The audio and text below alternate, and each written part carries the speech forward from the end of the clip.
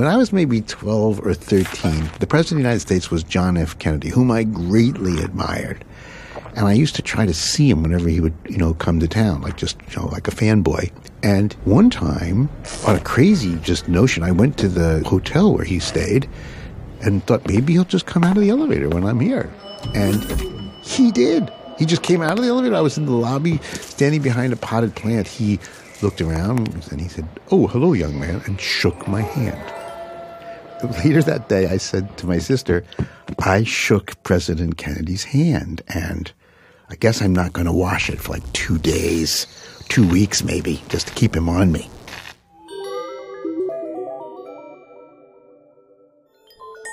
Did he stay on my hand? And for how long did he stay? So I went to Jack Gilbert at the University of Chicago. I'm an ecologist, but I'm also a professor of surgery. Jack studies bacteria. Bacteria are a micron in size or less. They're really, really, really, really small.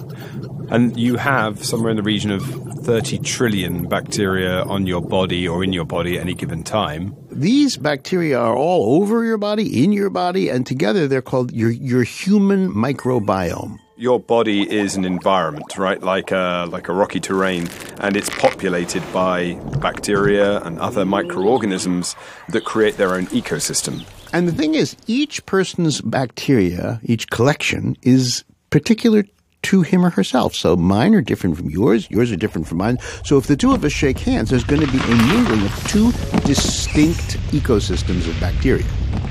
So we decided to set up a repeat of the experience. I don't have President Kennedy around anymore, so I got myself a substitute President Kennedy. Our nation, Neil deGrasse Tyson, will put a man on the moon and return him safely to the Earth. We're going to shake hands to see if there's an exchange of bacteria here. We'll start. So give me your right hand. Ready, set, go. So Jack swabs both of our hands. So we're going to swab it as much as possible. It tickles.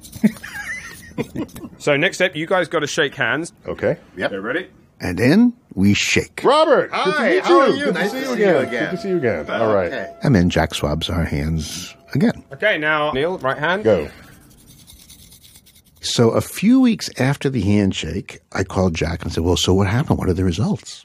Scientifically, I expected there to be dual exchange, right? Right. But there was so little transfer from Neil to you. It was such a one-directional interaction. Just wasn't what I would have expected. Was there nothing of Neil on me? There was essentially nothing. What did you learn about my effect on his hand? This next stage is the most interesting. You had a dramatic impact upon his hand microbiome, actually causing his... No, I'm just saying.